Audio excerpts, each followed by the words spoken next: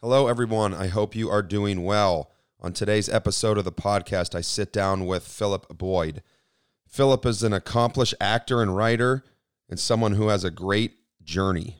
To be honest with you, I thought this episode was going to be a lot more about his acting career, roles that he's played, successes, failures, and talk to me about the whole life of acting. It wasn't. We barely touched on it, to be quite honest. I'm into creating a podcast and creating this podcast for episodes exactly like this. This touched all emotions. We connected on a certain level. I love talking about life, as I've let you know before. Philip has one of these incredible life journeys and an incredible kind of American success story, if you want to call it that. This is the stuff that I love to talk about. I love to dive deep into that journey of life. I'm so grateful that Philip came on here and shared it with me. I was not expecting a lot of the things that we discussed to be brought up, but they were, and I think it came out really great. He's a great dude. I can't wait to talk to him again. Hopefully this isn't the last time that he's on the podcast. Without further ado, let's go ahead and roll it. Welcome to the Check the Tapes podcast, an entertainment podcast brought to you by Jeff Roppel. Join our vibe at Go Check the Tapes and GoCheckTheTapes.com. Enjoy. Sorry you couldn't make the trek to Ohio. So bummed about that. So bummed. Well, first of all, it's a good thing, and we'll talk about that later. It's because you booked a new gig, right? Yeah. Well, because of COVID, somebody tested positive for COVID, and then at the last minute they had to get somebody in because the production was going. So they made an offer to me last minute, and I said, "Great, I'll do it." Yeah. But they had to pay me a little bit more because I was missing out on the Jason Day golf tournament thing. Yeah. So yeah, you're supposed to come in Ohio. We were going to link up then. So you that event's at Double Eagle, right? Yeah, this would have been my fourth year there. So I'd been going there the last 3 years. Okay. And then I was looking forward to going this year too, but just didn't happen. Last year, did you stay at the same place you were going to, that AC down there in that little district? Yeah, and they got like a cool bar near there too, like a lot of games and stuff in there. Oh, yeah. I don't know what it's called. They got a bunch of cool stuff down there. And since you've been here in a year, they've probably opened up 9 or 10. I live like 4 minutes from there. It's a very unique thing to have in a suburb. It's like a little city, and it's got everything you could ever want. It's cool. Yeah, it really does. It's like a whole little circle there with like just all these businesses. Yeah. When I moved here, that was a driving range, and I was totally against them getting rid of the driving range because it was this cool little driving range that, it wasn't little. You see how big the area is, but it had like a little bar and restaurant in it that was nice. So you could go and hit balls and everything, and it was like beautiful greenery. Like, you're in Dublin. This is when you live in Dublin, golf's a pretty big deal with Jack Nicklaus and the Memorial Tournament and everything here, right? So like plush driving range, and I'm like, why in the fuck would they get rid of this? If I'm ever going to go out with my wife or go out on out for a night with guys, or take a double date night, we're going to go downtown. You go downtown, it's 15, 20 minutes, and it's got a ton to offer, and we love it. Dude, I don't even think about going downtown now. I'm like, I am old. The sitter can sit here for only 3 hours. I can drive right over there in 4 minutes. So I've done a complete 180 and love it over there, man. That's great. Now, isn't there a top golf nearby too? There's the Top Golf is, I don't know, a little bit closer to where that Double Eagle course is. It's kind of up in that range of that North Columbus area. But that, yeah, I was gonna say that when we're driving out to Double Eagle, I always pass by the Top Golf, and I'm like, well, I always stop by there on the way back home. Yeah, exactly. That Double Eagle though is unique, isn't it? Yeah, like I think there's like 3,000 rounds that get played on it per year. I'm surprised there's that many. Yeah. Every time. Yeah, maybe it's like 300. I don't know. Yeah, I every time I've played it, which is I'm very fortunate. You know how exclusive the club is. I was customers of a couple members, yada yada, whatever. I've played it probably 24 times, and every time I've played it, we've gone out in basically either a foursome or maybe at the most 3 foursomes. I played in a couple charity outings there, But when you go out as a foursome or just like, hey, let's take 8 guys out and there's back-to-back foursomes, you literally don't see another human being on the course. Yeah. I mean, You're the only people out there. Yeah, you could play naked when you go out as a foursome. There's literally nothing that it's just cut out of the woods in the most plush, beautiful golf course you could ever imagine. Now, have you played the par 3 as well? I didn't get to play the par 3. I have toured it a couple times, especially when it was being built. And we actually played like 2 holes the one day. It had already been in play. We went like after our round type of thing and just played a couple. But have you ever seen anything like that for a par 3 on a golf course? There's one at Augusta, I think, right? Oh, but yeah. Other than that, there's not. Yeah, well, Augusta then sets hers up. But yeah, it literally has that feel because they literally build those par 3 courses off of like championship holes from around the world, but a little miniature version. Yeah, and I think that par 3, the greens on that par 3 are actually tougher than the greens on the Double Eagle golf course. Yeah, they are, huh? It's crazy, man. Good. Yeah, you did get to play it. Yeah, the head greens guy took me back there and allowed me to play it one day when I was out there in Ohio, doing the tournament. But it was just me and it was actually me and him. We played. Really? It was great. That's and fantastic. There's a bunch of houses. There's a bunch of houses and cabins back there too that they built up. Yeah, and then that one building is huge, and it's the guy. The guys. I call it as the Millionaire's Playground. There, it's so cool. They have like office meeting, you can like book it for like business meetings stuff. You got to be tied into the whole thing. But imagine that one big building out there. The one garage door like kind of opens, and it's this beautiful big boardroom, and then you can roll out to that par 3. It's crazy. Yeah, that's out of my price range, man. That's out of my pay grade. Goodness. How is that golf game? I just played Riviera last week, and I shot a 79 out there. I haven't been playing much because I've been so busy working. Yeah, but Riviera is one of my favorite courses around. Yeah, I don't know if you ever watched the tournament when it's on TV Absolutely. or not. Yeah, I know Riviera well. Beautiful. Where'd this golf game come from? You're from Atlanta, right? Is it just it an Augusta type of feel that you're that close to Augusta being from Atlanta? Was it parents? Was it what happened? Because I suck. No, we weren't. Yeah, we weren't. Golf is a rich man's sport. Yeah, I think absolutely. I'm not rich by any stretch of the imagination. Excuse me, but so I played baseball growing up. Okay. I played baseball, and it was a team sport, and I loved it. And I think we went out to play maybe a couple of times when I was in high school. And maybe, because I moved out to California right after high school pretty much. Yeah. So we played a couple of times, and I was like, not that great, but I like to hit the ball far because I could hit the ball far. And then my brother came out to California when I was living out there, and he said, let's go play some golf. And I hadn't played since high school. Like I hadn't, and then I was just messing around. I had no idea. Yeah. Yeah, exactly. So we went and bought some clubs and we played. And for some reason, I don't know, I watched a lot of it on TV and it just made sense to me, the swing and everything. So we played. I think I shot like a 79 the first time going back out and playing. And he's like, have you been practicing? And I'm like, no, like you're supposed to get the ball in the hole least amount of strokes, right? You're like a savant. Like, what do you mean? Aren't you supposed to hit it and get it in that hole in like 3 shots, 4 shots? Yeah, dickhead. Yeah. You are. Yeah. Okay, I just got 7. And then I got 6 after that. How about that? Right. Yeah, and I got so 3's good, right? Yeah, 3's good. Oh, man.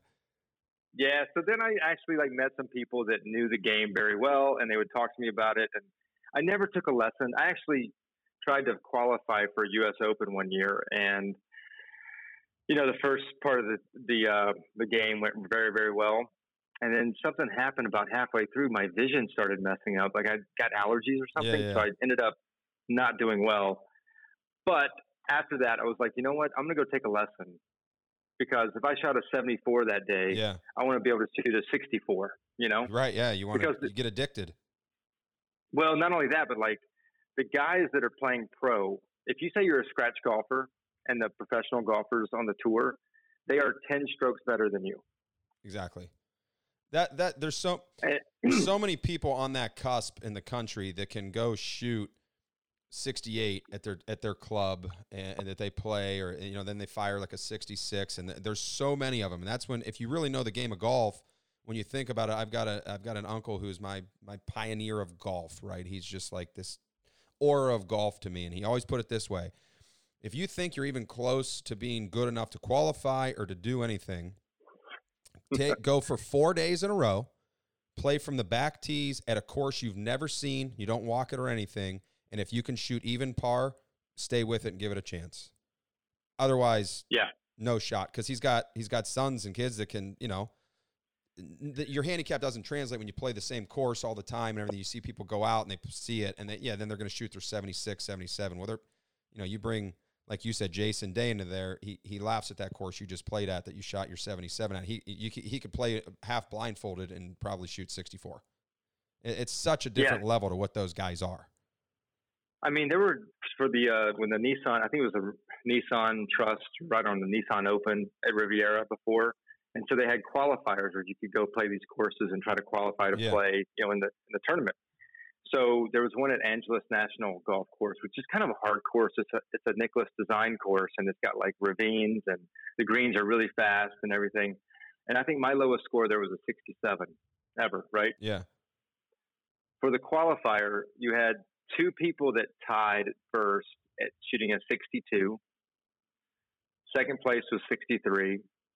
And then third place was like 4 ties or 64. Yeah. So, I mean, it's like, so, yeah. And then that's a Monday qualifier. So they shot a 62 at a hard course right in Los Angeles.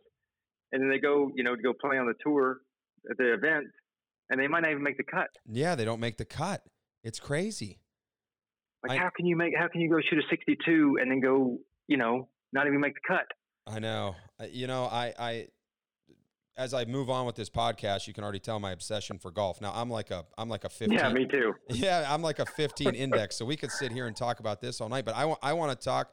I've got a couple ties to some guys that are actually on the tour and everything else. My wife actually is an event business, and they actually do on the events on the PGA Tour. On the, what's it called now? It went from the Nationwide Tour to the Korn Ferry Tour. Is it still the Web.com, and now it's Korn Ferry or Korn? I should know this because she would kill me. Whatever that next level down tournament is, what they're fighting for to get their card.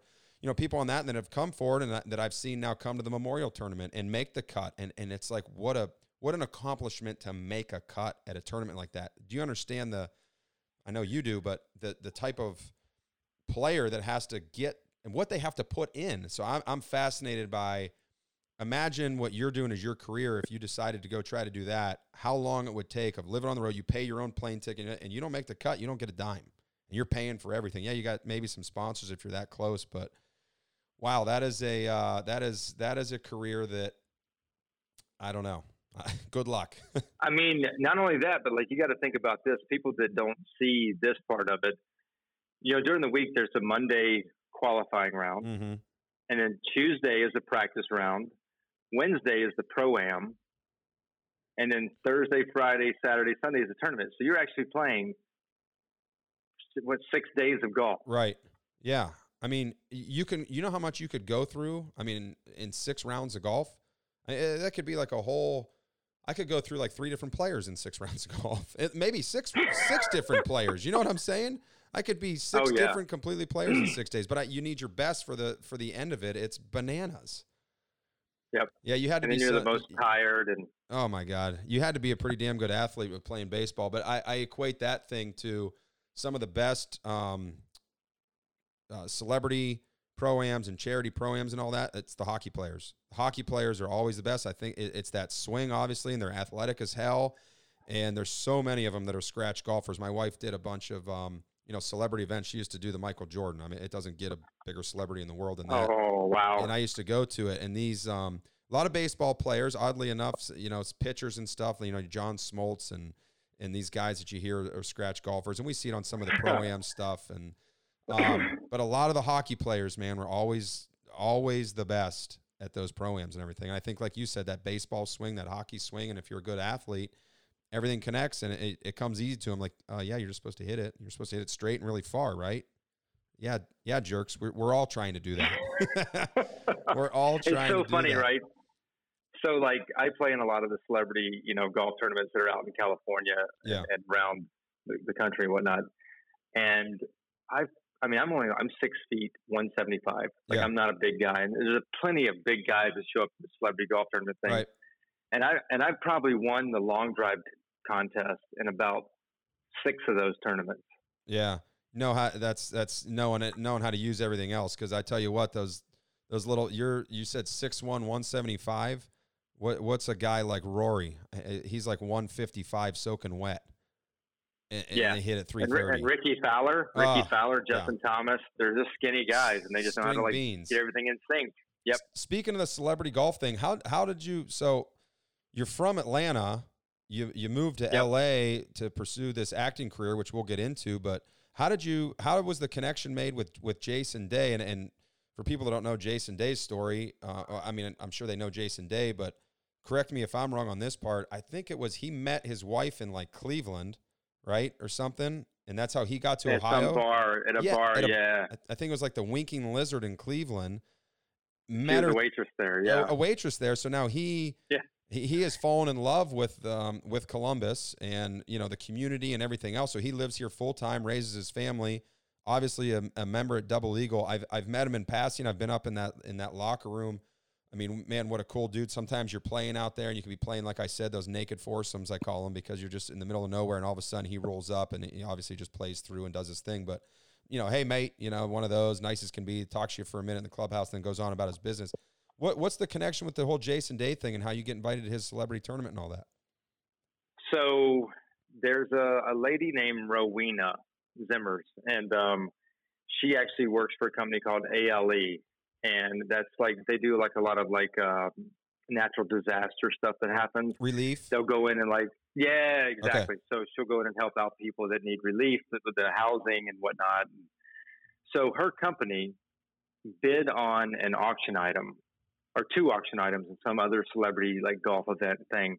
And one was to play a round of golf with Jason Day. And the other one was like to go watch Michael Phelps do something. Yeah. I don't know. So they won, and Michael and Jason are friends. So Rowena just said, "Hey, well, why don't we just make it an event out of it in Chicago, actually, in let's see where they do that tournament. It's in Geneva. Okay. So in St. Charles, Illinois, there's a tournament that they did there. It was called the Golf Give Gala, and they had Jason Day and Michael Phelps be the sponsors of the tournament, and the money that we raised would go towards benefiting their foundations and also ALE's foundation. So they made a big thing of it, and I was just on a show at the time called The Haves and the Have-Nots, Tyler Perry show, little show, and yeah, his baby, his big show that set him off. Yeah. So they called my people and asked if I'd be interested in playing in this, and I said absolutely. Yeah. So I went out there, and I didn't know a whole lot of people. So the first piece of it came from you being on the Have and Have-Nots with Tyler Perry. They got you from that and said, "Hey, come and play this." Did they know you could golf? Was that part of it? Like how? Well, you know what I mean? Because a lot of people, you could bring Charles Barkley and he's killing everybody in the crowd and whatever else, or take me out there. I mean, it's nice that they found a, what do you like a 3 index to come and play in their charity open. Yeah, no. So they'll ask if you can golf or if you like to golf, be a part of the thing. And there's a bunch of us, I think, that know the game, like to play the game. Some are better than others. Know how to get around. Yeah. Yeah. I think they all hate seeing me show up to them. Yeah. Because they're like, damn it. Yeah. But with that being said, I don't know, man. Sometimes you can pull off shots and sometimes you can't. Yeah. I'm one of those guys that just I can figure things out. So if I see a shot around a tree through a little hole that's 6 feet, big, I can shape it to where it'll go through that hole and land on the green. Yeah. Type thing. Okay. So on this particular course, on the 18th hole, there are 2 bodies of water, one right in front of the tee box pretty much. And then there's a fairway, and then about 250 yards out, there's another body of water, like a lake. So you got to kind of hit a good tee shot and get it in the fairway. Yep. So at this point, because it was a big thing in this town, this was the first time they had an event like this. Mm-hmm. St. Charles is a very small town. they had a lot of people that actually showed up to see all the celebrities and like, you know, see Jason Day and Michael Phelps. And so we had like a gallery, like a kind of a gallery. Is this the first time you've ever hit a golf shot with a gallery at this time to that degree? Yeah, kind of like this though. Yeah. But it's funny because there was like an MC on the 18th hole, and he was kind of getting the crowd fired up and whatever. And the crowd decided to start betting on people to see who would hit it in the water. They're like, okay, you know, he's going to hit it. He's going to hit it in the front water. He'll hit it in the back water, whatever. So I got up there and they were like, you know, cheering. They're like, you know, and the MC goes, is he going to hit it in the water? And they're like, yeah, $20, whatever. And I said, wait.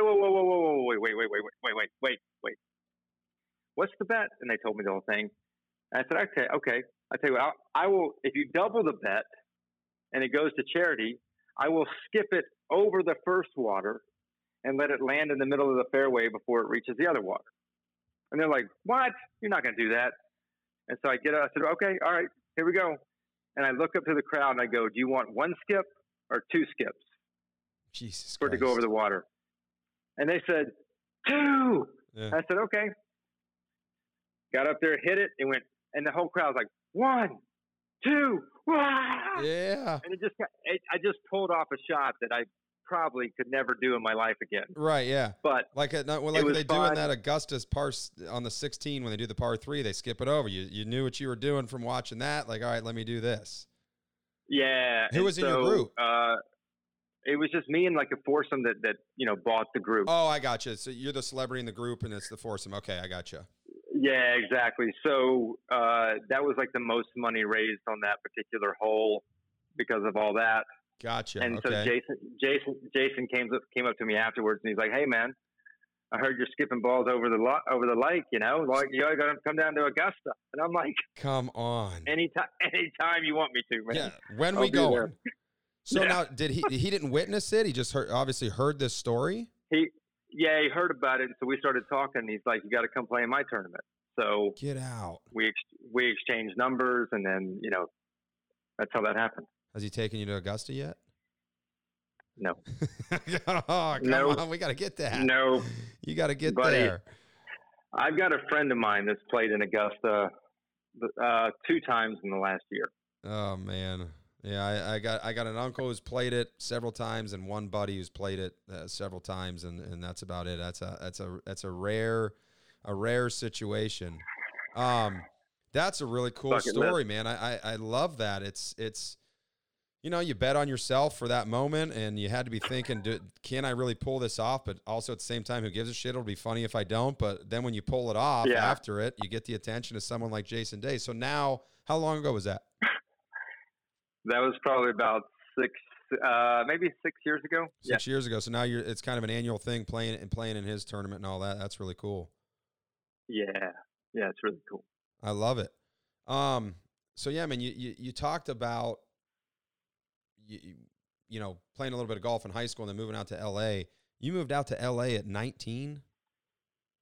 Yeah, like 27 years ago. No, you don't got to date yourself. It's all right. I don't mind. I don't mind. Yeah, I don't either, man.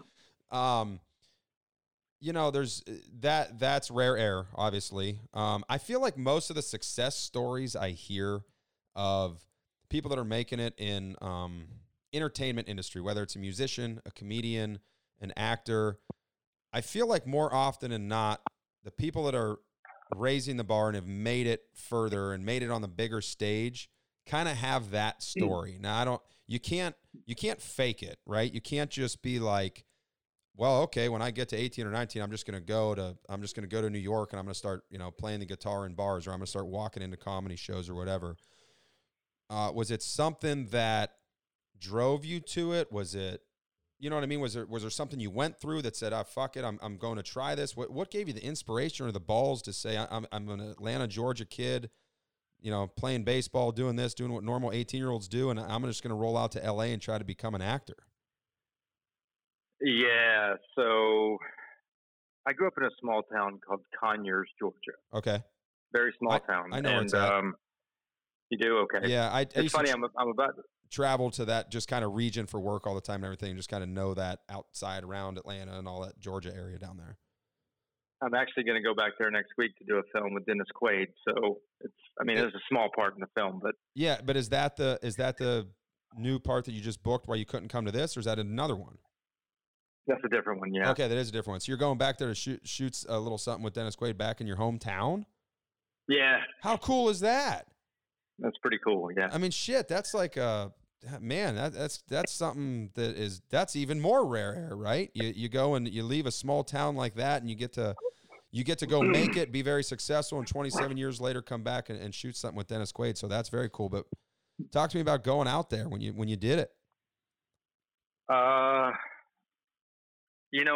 like I said, I grew up in a small town, and it's one of those things where I didn't really feel like I belonged in a small town. There was something else pulling me towards like wanting to make a bigger impact, not only on the world, but I guess make a statement for my family to get out of like that small town. Yeah. Just kind of expand. It makes sense to me. Yeah. I think that's a piece of, that's like a psychological piece that happens to people that make it, that, like you said, pulling me or drawing me going, I feel like I have more to give than where I'm at. And it takes a certain kind of soul and mindset to recognize that and be like, you know what, man, I'm going to go bet on myself. And I think I do have something bigger. And maybe it's some life experiences. Maybe it was through experiences on the different teams that you were talking about. Like, okay, I'm this, I'm X, I'm Y. I got more and I got more and I got more and I got more. Why not go do this? Yeah. I mean, I think there was just something that was bigger than me, that was a gravitational pull for me to go out there. Because I'd never been to California before. Nobody did lived out there. I didn't know any. I did when I was younger. Yeah, some. I mainly played sports.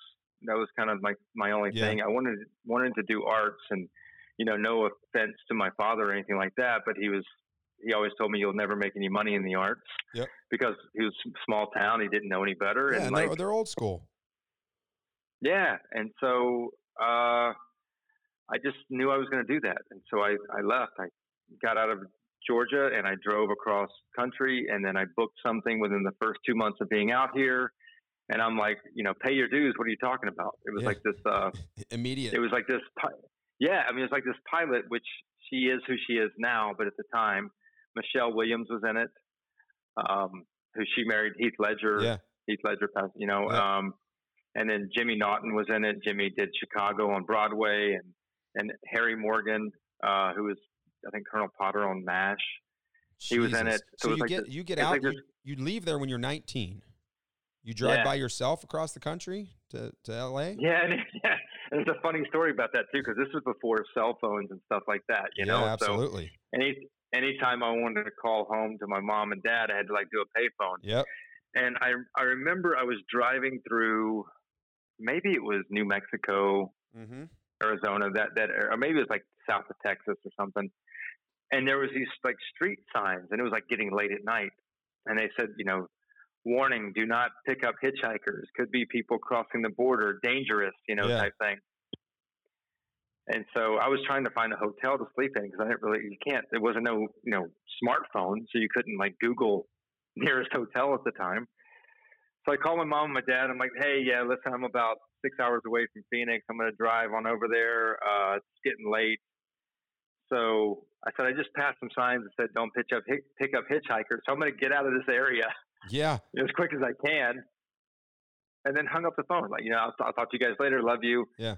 Of course, my parents were worried to death, here's this 19-year-old kid. You're making me sweat thinking about my own son being at that age, or even myself being back at 19 and to have the balls to leave and go do that and be out there by yourself like that. It's literally making me sweat, but go on. I mean, listen, I didn't have much, right? So I had one of those lamps you screw together from Target. It was one of the first things I bought.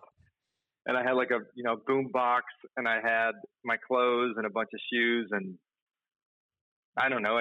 That's all I had in my car. Yeah. Maybe a little, TV, but that's all I went out there with. Jesus. And you didn't have It's different now. Like you said, we'll date ourselves with this stuff. But right now, if you were making that same decision, you'd get on the internet. You'd be like, hey, dude, yeah, there's a place. And you'd call someone. You'd check in on your cell phone a couple times. Yeah, I'm a day late, but I'll be there. And I already got an apartment. I put down a deposit. There's none of that. You're just going to You're just going to Los Angeles. And for all you know, you might sleep in your car for a night. Yeah. Unbelievable. And then how do you pretty much know how to start? It's one thing to say, hey, I think I got the talent, but how do you even know to get in front of anybody to say, I want to audition, or I want to get connected to starting this business? So I did do a workshop in Atlanta. Okay. With this manager who came out there, and he said, listen, if you ever think about coming to LA, here's my card. Give me a call. Very cool. Okay. So I was in touch with him, but that's the only person I knew in Los Angeles. I didn't know anybody else, So he introduced me to a guy that was looking for a roommate. We got in touch, and I said, hey, if you don't mind, I'll come by. And, I stayed with the manager, I think the first 2 nights, and then I, got the roommate situation. And then I started looking for an agent, and I think it's a funny story because I actually walked into this guy's office, and I didn't have anything. I didn't have a resume. I had a headshot from Georgia, which was subpar to LA headshots, Yeah. Somebody got you with the wind up disposable camera and got a pic of you against the building wall. And charged me $1,000 for pictures back then. I'm like, sure, I'll pay it. Yeah. I'll be on 90210, whatever. Yeah. Oh, so I walk into the office and I said, hey, listen, I'm looking for an agent. Is his name's Sid Craig? And I said, is Sid there? Is Sid around? And the receptionist says, do you have an appointment? I said, no, but I'm here. Yeah. So if he's here and he's got some time, I'd love to meet with him. She goes, do you have a picture and resume? I said, yeah, here it is. She goes, okay, hold on one second. She went back there and talked to him. She goes, hold on right here. If he's got some time, he's going to talk to you. So I sat there for 10 minutes. Yeah. And then the call came over and she goes, okay, he'll see you now. So I went back there and talked to him, and I'm like, ignorant as could be. I had no idea that you don't just walk into an agent's office and start trying to make small talk with them. Now, right? just to get the setting, is this in my mind, right now I'm instantly like Ari from Entourage. Is this a pretty fancy LA, like a nice established agency, a nice office? He's got a secretary. I mean, you had to be feeling kind of a little bit out of place. Like this is big time. Some nerves. Some holy shit. Yeah, it's nothing to what's compared now. Like ICM has a 50-story building. Right. CAA's got this huge, massive complex. He had an office on Melrose Place, and it was like a old house converted into an office. I got you. Thing. Kind of an off the street thing, not as intimidating as getting in an elevator. You're going up through security like today. Okay, I got you. Right. You're still going into this office though, so that's still intimidating, and you don't know anything. Yeah. And it was old school because back then, you could still smoke indoors and stuff. So I go back in this office, and Sid's like, "Hey, so tell me about yourself, kid." And I'm like, "Do you mind if I smoke?" And I think I smoked a cigarette, and we talked for a while, and then he said, "Listen, that's not the way you do it. You send in your headshot and where are you from and this and that, whatever." About 3 hours went by, and I got a phone call and said, "Hey, you know what? I'm going to take a chance on you, kid." Wow. And so that's how that happened. How many, first of all, I don't even want to ballpark the number of people that try to do what you just explained and have zero success. I don't even want to ballpark the number, but I know whatever the number is, the outcome of your story that you just told is 1%, maybe less than 1%, and the rest of them are 99.7%. Just knowing a little bit about how this all works. So what was the take a chance on you? Would you go, meaning take a chance on you just to audition, or take a chance on you like that was your first, the one you were explaining that you got in? Yeah, I'll take a chance to submit you. Gotcha. And you audition represent and see how things go. Thing. Exactly, yeah. Gotcha. Wow. So you had to have a pretty cool conversation. You remember what the fuck you talked about? I know it wasn't. I know it wasn't golf. Man.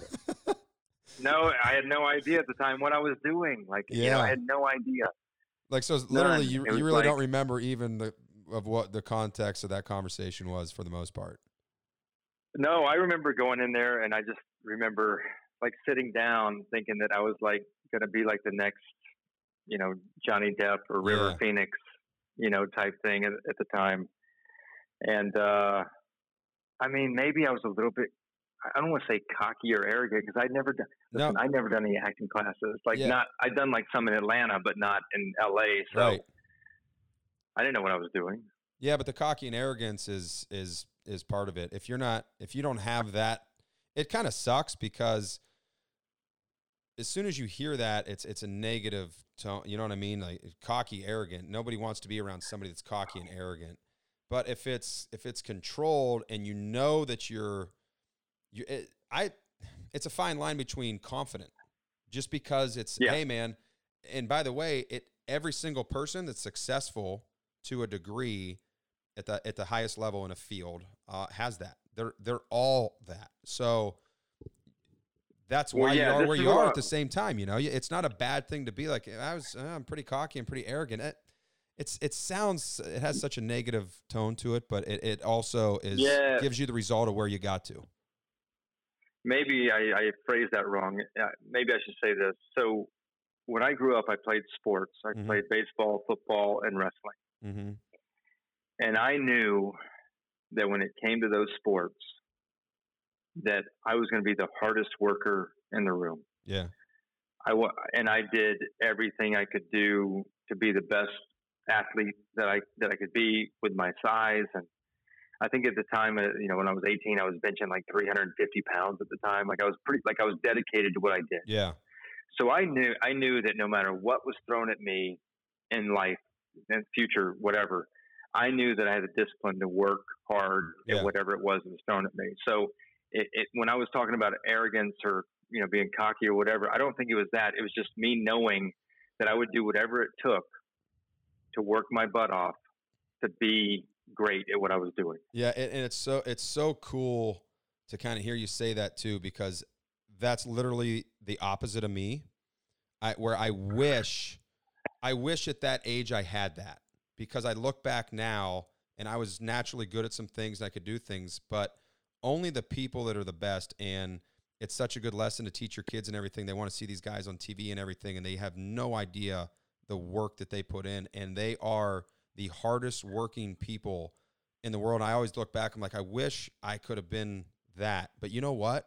You're just kind of naturally wired that way. And once it starts to kind of fall in place, it becomes this is me looking at it to other people like yourself or people I've experienced getting to the top or excelling in something. When I look back on it, it's always the same thing. They have this different kind of mindset that it's unique to saying, I'm going to outwork people and I'm just going to bail. And by the way, a lot of people that even have that part still don't make it. So you know what I'm saying there? I agree.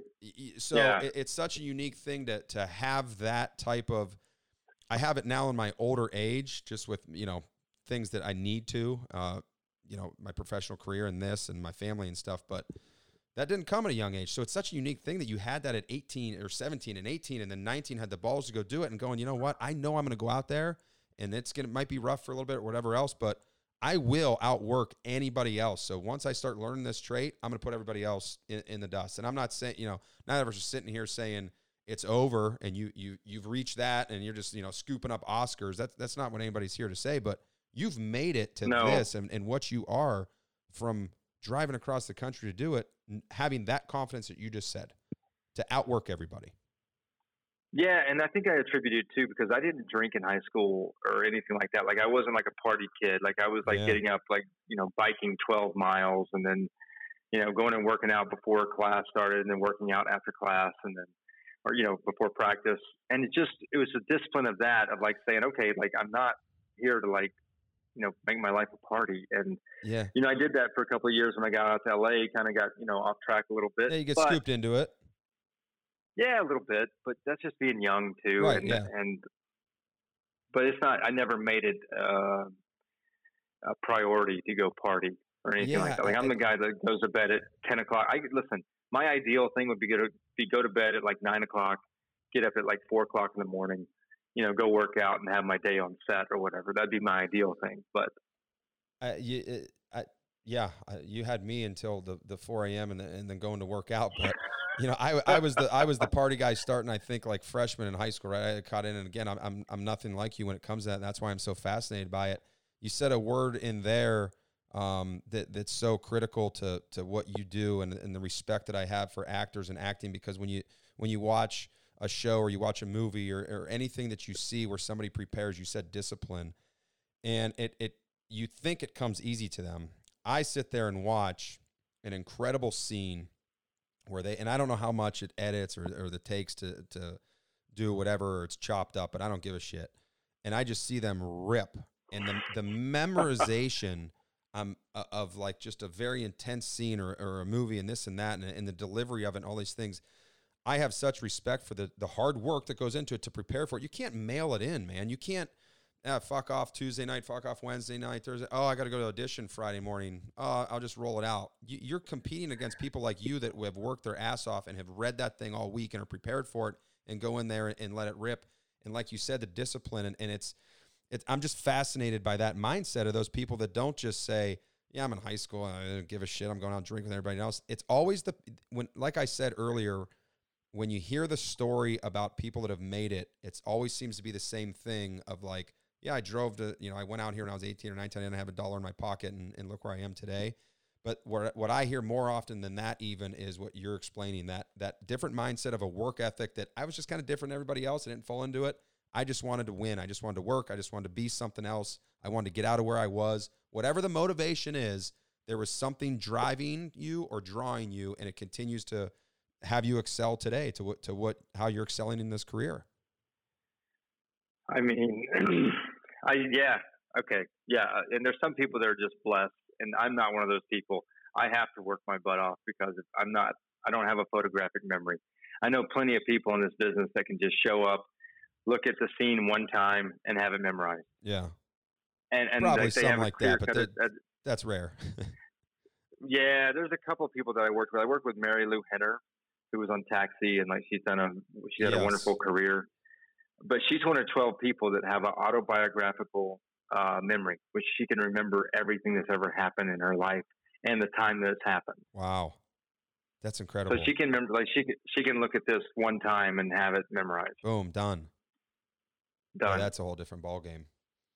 And then there's just just talent. Like, I'm from Northeast Ohio, from Youngstown, so you grew up knowing about Frank Sinatra, right? And that type of lifestyle. And they used to call Sinatra like, one take Frank or whatever. And you hear stories about him. He would just roll into a studio and boom, boom, boom, and each song, whatever, one take, and he's out the door. That's a whole different, like, rare type of thing. So, just appreciating that type of work ethic and everything you had. So you get in this guy's office, you're talking about God knows what. He's going to take a chance on you. You get a break here or there. What's that first kind of big break? Well, first of all, it just 2 months into having success has to be like, holy shit, man. I'm really doing it. Yeah. Like, what the hell's going on here? I had no idea what I was doing. Yeah. None. I had no idea. And what's funny is that, like, I think I watched that tape because it was never aired on TV. It was like a mid-season replacement. Okay. But I got a copy of it. I don't know where it's at now, but I saw a copy of it, and I felt mortified. I'm like, man, what the fuck are you doing? Everyone's gonna see this. I know. What is this? Yeah, I'm like, oh my God. Yeah. It's horrible. I had like this longer hair. It was kind of curly, and I thought I was trying to be cool by having the long hair. But oh my God, I just looked like to me, I was like, that was the first time I saw myself on camera like that, And you're totally exposed. And at that moment, you are open to every single, like, kind of critic and eyes, and like, oh my God, that feeling like I want to crawl into a hole right now. Turn it away. I don't want to see it. Like, my skin I got really hot, and like, I still talk about it in therapy. So I know exactly. I know that feeling that you're talking about when you like get hot and you see yourself and like, oh goodness, what is that? So, you know, obviously, if you agree with it, that like kind of one of the biggest breaks, or whatever, is Tyler Perry. Like, yeah, I mean, massive. First of all, I am fascinated. Anytime I hear this, is probably sounds pretty pathetic, small town Ohio or whatever you want to call it. But anytime I hear of anybody that is worth a certain net worth or that has done certain things where I'm like, okay, you're worth $1 billion. I've got to find out about you. I've got to learn about you, because most people like that didn't come from it. They have built it and they have made it. And it's like, what in the fuck did you do to get to this point? That's Tyler Perry. What I think, like all of a sudden I just start hearing this guy. Like, okay, he's on this commercial. He's this advertising. I'm like, oh my God, who is this guy? He's just blowing up. And you get your break kind of in this thing with have and have nots. How did that come about? Your character Oscar, correct? Yeah. Speaking of Tyler Perry, he used to sleep in his car. Exactly. You see what I mean? It's always he had people buy him groceries. It's incredible. He came from absolutely nothing, and he has built a huge empire because he has a message that he wants to share with the world. Yeah, he's got a vision, and he has decided that nothing will stop him from sharing that vision and getting to that point. And what you explained is what that same type of mindset takes to get to all these things of that level of success. It doesn't matter the industry. It's acting, it's musician. They're 10 years old and they see a band play and they say, you know what? I look at that drummer and they're mesmerized and something clicks and they say, no, I don't give a fuck what happens. I'm not sitting in a cubicle. I'm not doing X. I'm not doing Y. I'm going to go play the drums on a stage someday. And yeah, maybe they slept in a car for 2 years in New York City before they met Bruce Springsteen and ended up, being his drummer or whatever the story is. But the guy sleeps in his car. Look at him now. It's worth $1 billion goddamn dollars, and he's building an empire. And yeah, I know. So what happened with that is kind of one of those stories you hear about, but you don't know it actually happens. Well, I'm here to tell you it does happen. Yeah. I was working in a restaurant, this restaurant that a lot of people go to in Hollywood, and he was standing at the end of the bar waiting for his table to be cleared, and I was bartending. Okay. And he had a studio in Atlanta, was doing really well and employing a lot of people in Atlanta.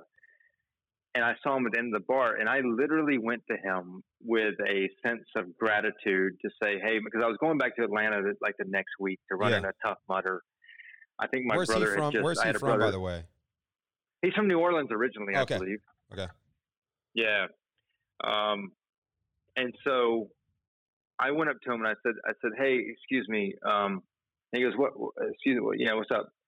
I'm like, Mr. Perry, like, I just want to introduce myself. I'm Philip. I'm from Atlanta.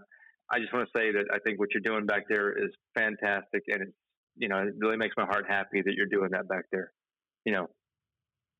Thank you. And he goes, oh, where are you from? I said, well, I'm from, Atlanta, whatever. And I said, I'm actually going back there next week. And he goes, oh, no way. I'm going to go, I was going to run in a Tough Mudder or something back there. And he goes, I'm going to run in a Spartan race like in a couple of weeks too. That's cool. He goes, nice to meet you. And, whatever. That was it. Okay. End of conversation. Holy shit. Like a 30-second, a minute to conversation. So 6 months later, and this is where spirituality and me get kind of like, I really think there's something else in my life that I can't access, but it's just there. 6 months later, I was playing around the golf and I had to go down to I think that morning, it was actually that morning that I played around the golf. I was leaving because I had to go back home and shower to go to work. Mm-hmm. That morning or that afternoon before I left, I was going to my car and I said goodbye to my buddy. And then I'm getting my clubs in the car and my buddy starts yelling at me and he's like, Philip, come back here. Come back. And I'm like, what? He goes, come here, man. Come here. Somebody had died on the golf course, had a heart attack. Jesus. And they brought him up to the front of the golf, shop or whatever. Yeah. And everybody's like, what do we do? What do we do? What do we do? And I don't know why my buddy called me back, but I got on top of him and I started doing CPR. and resuscitated him. Yeah. And the fire department showed up, and the guy was back. But if it wasn't for me doing that, he wouldn't have lived. Wow. By the way, did you have any kind of training with that, or just normal? Just an instinct took over. Like yeah. Everybody has a little bit of stuff and hear it and see it, and just kind of an instinct. Let me give this a shot, because the alternative is death.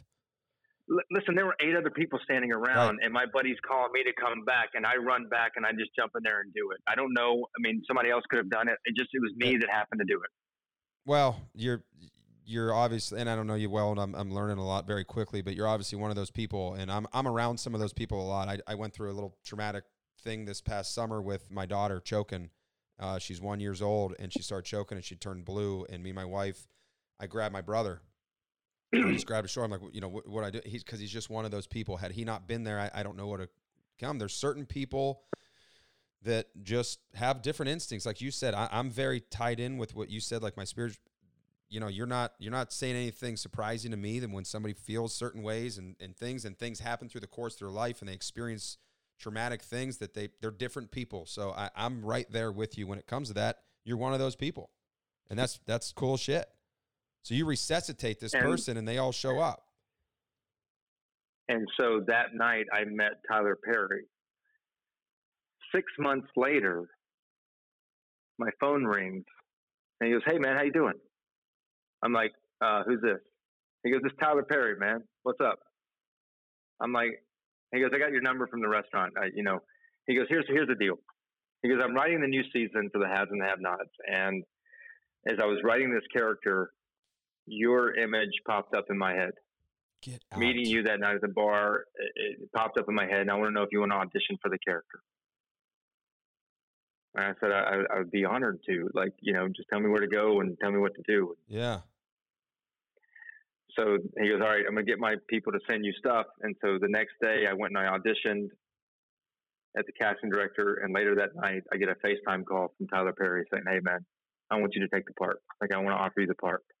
Jesus Christ. So you that 30-second conversation, you made that impression on him where he remembered you 6 months later? Yeah, I guess. But earlier that morning you went through what you did. That's all the same time and day? Yeah. Yeah, man, that's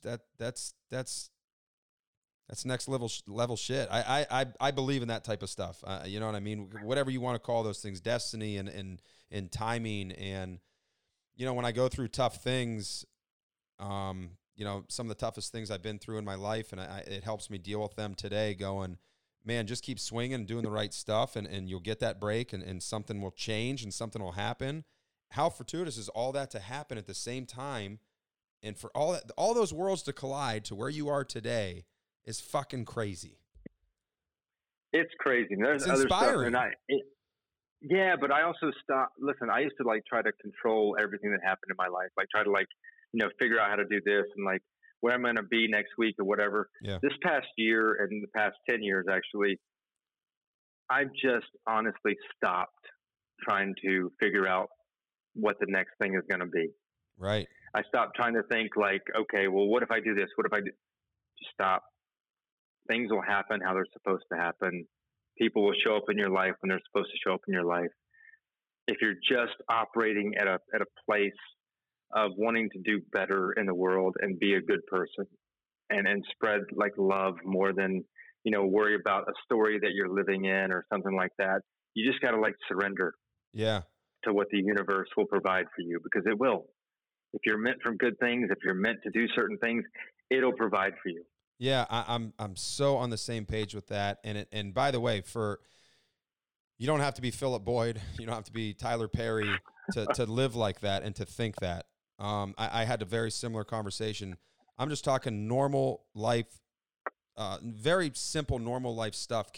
Even if you have that great way of thinking, do you find yourself at times you regress a little and you get caught back up in it, and you got to reel yourself back in and say, "All right, man, hold on, just chill out, keep swinging of what we know in our head," like you said, giving that love and doing the right thing all the time. And no matter if you take some losses in a row and you get some hard times or whatever else, if you just keep on going with it, something is going to happen. And if you have that attitude more times than not, it does, and it will. And that can be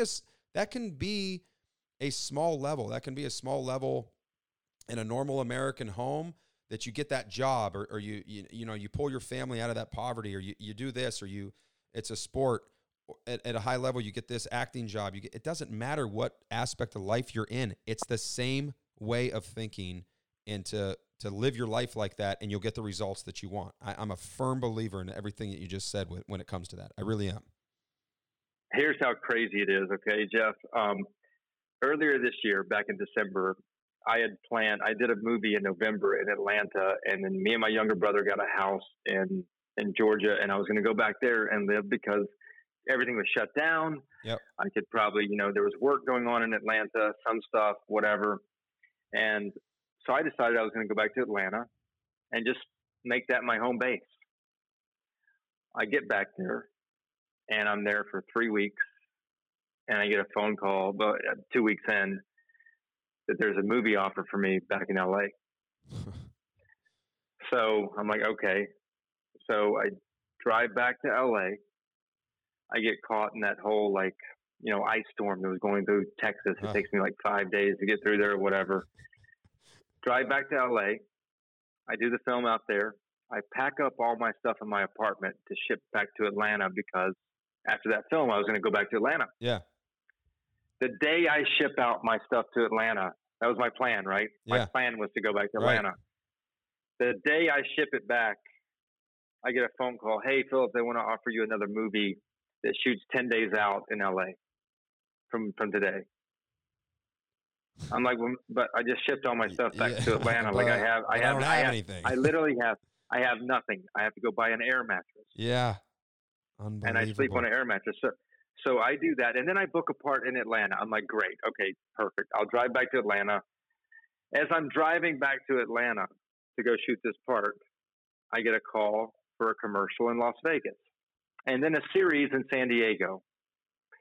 And so I'm like, okay, I haven't given up my apartment yet. So I'll drive out there to Atlanta for a week, do that part, go back to, Las Vegas, San Diego, then Los Angeles. And then obviously I book another part in Los Angeles, getting ready to go back to Atlanta. General Hospital calls and says, hey, we want to bring you back on as a recurring character, because COVID's settled down right now. And I'm like, I've been trying to get out of Los Angeles since January of this year. I'm trying to leave you guys, okay? Let me out. It's September the 15th.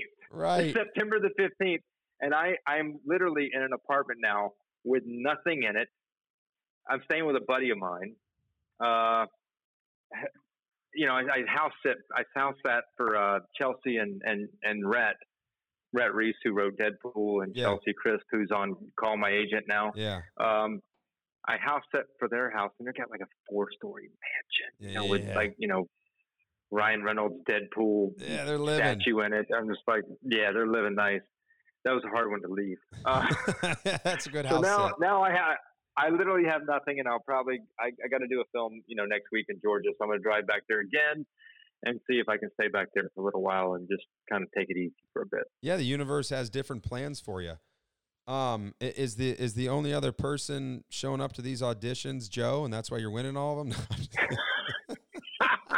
I wish I had Joe's job. He's on a great series now on the Apple TV thing. Yeah, shooting, man. Right? Yeah. Maybe I can't talk about it, but. Well, we talked a little bit about it on the podcast, at least enough to talk about it. But yeah, I can't wait to actually have him back on to talk about it, man. I can't wait to hear more about it and everything. So yeah, he's doing well, but I had to bust his balls a little bit because I'm like, well, how do you know, Phil? He's like, well, we'll go on auditions and everything. I said, well, no wonder he's so much more successful than you.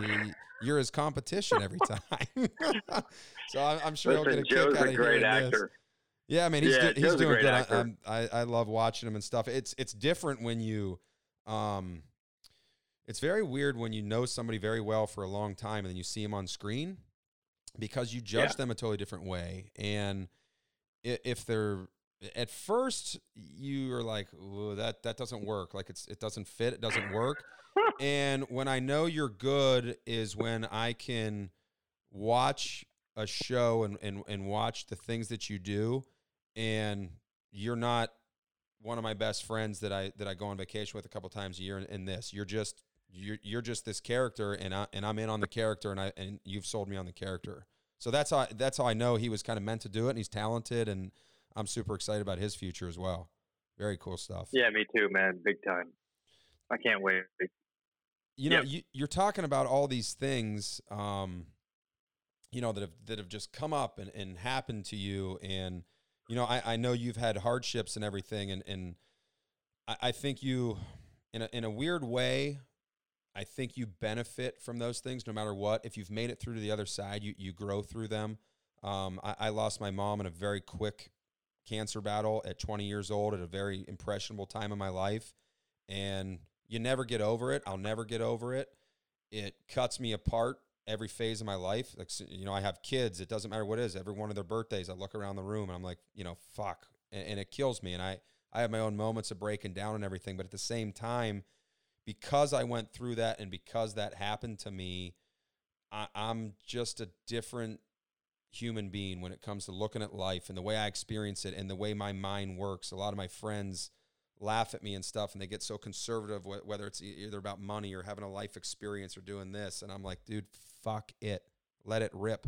Tomorrow can be my day. Now, that doesn't mean you go live completely irresponsibly, but there's just this certain perspective, the way you look at everything and go, and I can still get caught up in things and let this, she would always tell me, don't sweat the small stuff, because I have a crazy ability to let the small things really fuck me up. And she yeah. I have a quote of her, a picture in her writing that she actually wrote me a letter. Don't sweat the small stuff. It's on my bed right now tonight when I go to sleep. And I try to remind myself of that all the time. So it's made me a better person in these hardships. You know, and I know you've had some of those things in your life, and there's all these, you know, serendipitous things that have happened to you, and just the stories we've told, the Jason Day experience, this Tyler Perry experience. How in God's name do you, one, move on from anything you've had, and what effect? And then how are you getting connected with people like Elton John? I mean, talk to me about this a little bit. So, I mean, this was a while ago too. I had a brother, my older brother, who was my best friend, and so was mine. We were a year apart, and he got cancer 10 years ago, and he passed away. So sorry, man. Yeah, thank you, and sorry for your mom. And yeah, it hurts. I think a part of me died that day when he passed on too. Totally different experience than mine too, and I can't imagine that. And I totally agree with what you're saying, that a part of me would too. I really can. He's my best friend. Without me hearing you say that, I told a story earlier. I grabbed my brother. I grabbed my older brother to help me through what was happening to my daughter. And if he hadn't been there, it's just one of those things. So, man, I feel for you, but go on. So I was working at that restaurant, same one I met Tyler Perry at, because it was a very celebrity-driven restaurant. Great gig, by the way. Very strategic. You to get in there. Way to go. I mean, it just kind of happened, right? Yeah. So listen, I know if you had anything with your brother that would happen, you would do anything for him to try to save his life. And at the time, I was of the mindset, I'm going to do everything I can to help him out in any which way I can. Yep. No matter if I don't sleep for 60 days or whatever, I'm going to help him out wherever I can.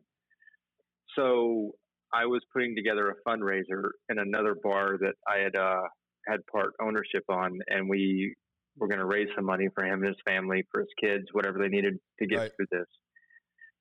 And I think Elton and David at the time, they came into Craig's and they asked about me, and David came back in and sat at the bar, and we started talking, and he asked me what was going on in my life, and I told him, you know, and he said, and this is right in the thick of it when you're going through this. Yeah, this is right in the kind of the beginning, right? Okay.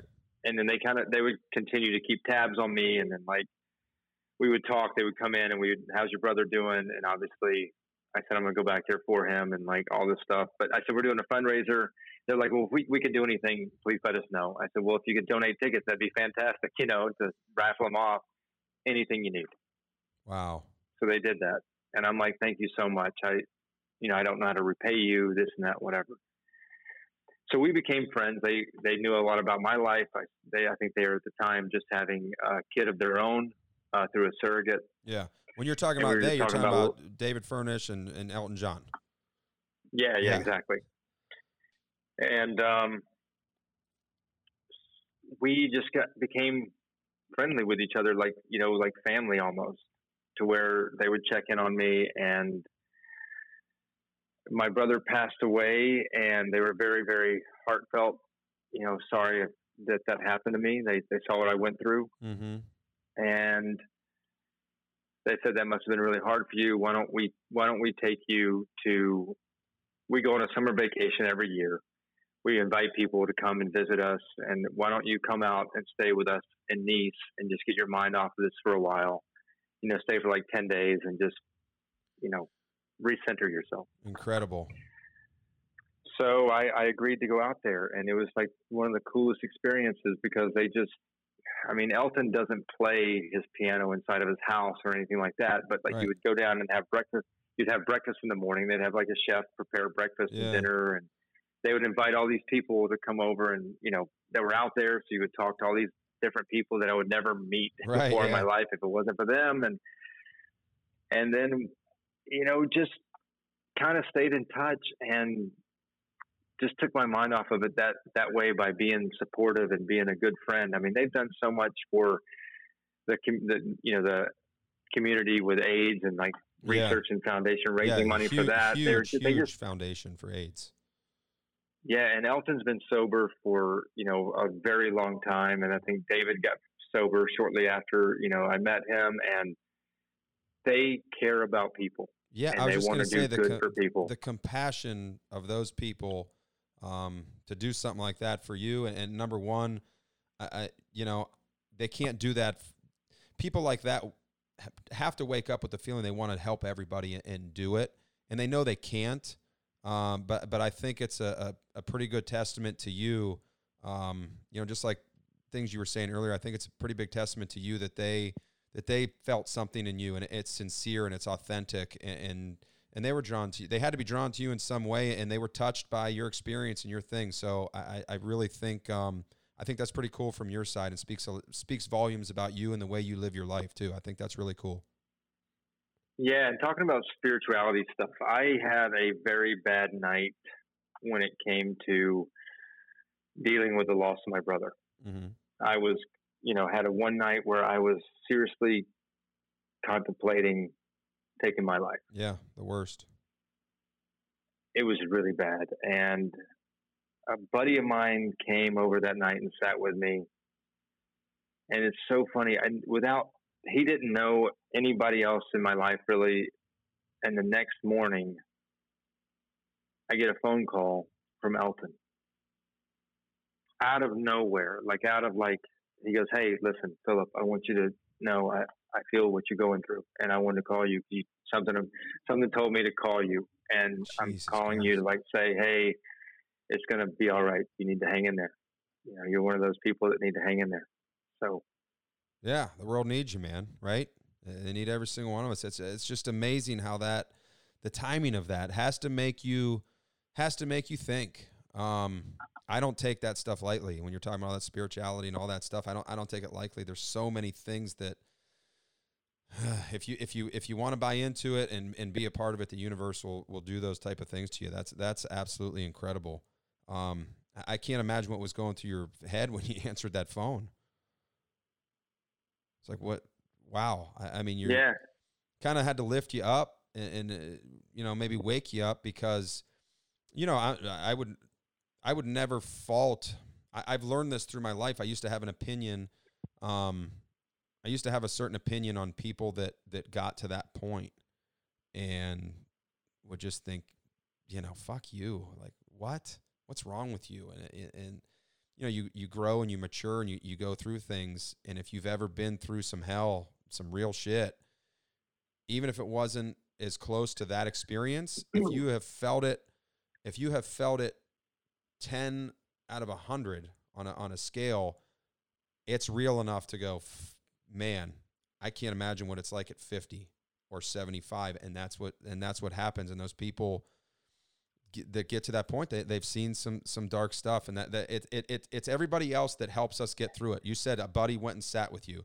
you get a call from somebody like, I mean, that's a little bit different level the next day of Elton John. I mean, now you're not talking about normal stuff, but I'm just saying for people out there that go through that, it's always other people lifting you up in that support system. And I think no matter who you are, if you make it through, what you have, it's a testament to that person more than anything. So it's those people reacting to you more than the other way around. I believe that.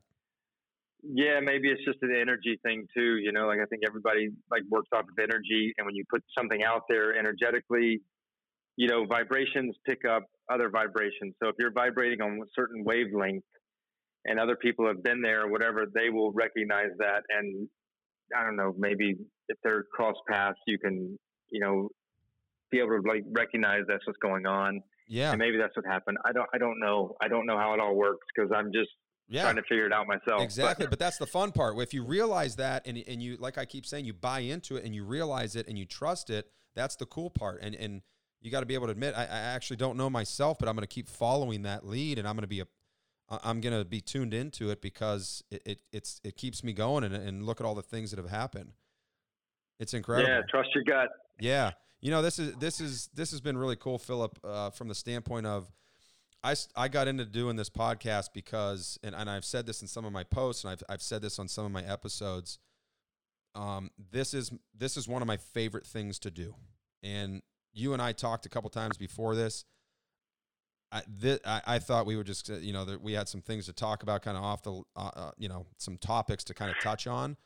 And we've gone and down this path, and I'm so happy that it has just kind of come out organically, because I got into this because I'm a big fan of therapy. I've been in therapy, and this is kind of what that felt like in a weird way. And it's something that it's like a hobby. I enjoy talking about the real shit. I enjoy talking about the things in people's lives that change, and all over the world, it's those people that have those conversations and go through those things that greatness comes out of, and that keeps the world turning and going. And I truly believe in all that, and believe in that momentum of your own personal life.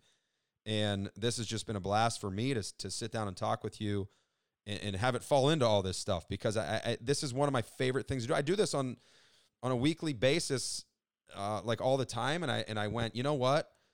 Why not start recording it and putting it on tape? Because I love meeting new people. I love hearing their stories. I've got my own story to tell, but I like hearing about other people's stories and how I can relate to them and how we can connect. And I already feel kind of a connection to you forever, man. You come to Ohio. I'm out in LA, and Joe, I can't wait to kind of see you in person, and we hang out, and I've just loved it, man. It's really cool shit. Yeah, me too, man. I'll take you out to play golf out here, and you can do the same for me in Ohio. Yeah, 100%. I was looking forward to that round, for sure. Me too, man. I love that fall golf in Ohio, man, on those plush courses. So I literally cannot thank you enough for sitting down and sharing some pretty personal stuff there. It absolutely means the world to me. I can't wait for people to hear it. I can't wait for to hear some of the reactions to it, and I just can't thank you enough. You're a good dude, man. My pleasure, man. Anytime. Yeah, I appreciate you.